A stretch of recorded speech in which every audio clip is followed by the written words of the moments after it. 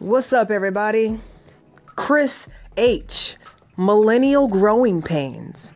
And I have a question. Do you know Rob from the Whole Foods store? And why do I ask that question?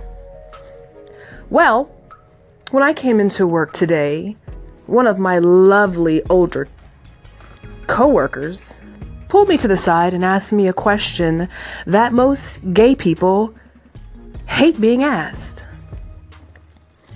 You're gay, right? Well, you must know such and such.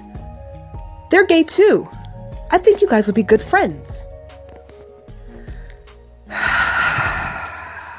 Brenda, all gay people don't know each other. All gay people don't go to the same church. We don't shop at the same grocery stores. Hell, we don't even go to the same nightclubs. So I'm sure I don't know whoever it is you are talking about. I'm sure you don't go to your next door neighbor who may be Jewish and say, "Hey neighbor, you're Jew, right?" Well, Sister Geraldine from the Women's Day program at church is married to a guy named Chuck. And Chuck is Jewish. Do you know Chuck by any means? You don't do that.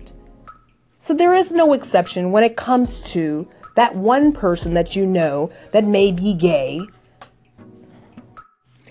It is not okay to ask a person of a different race. It is not okay to ask that of a person from a different religion. We don't care. If we did, then allow us to open that conversation. So that brings me to my original question. Do you know Rob from the Whole Foods stores? Because you seem to think that I know your friend or whoever who is gay, so I'm assuming you know Rob because he's the person who sold you your earth shoes with your negative heel, Brenda. You didn't like the way that felt, did you? Well, neither did I. This is Chris H., Millennial Growing Pains, with a sarcastic question. Do you know Rob from Whole Foods?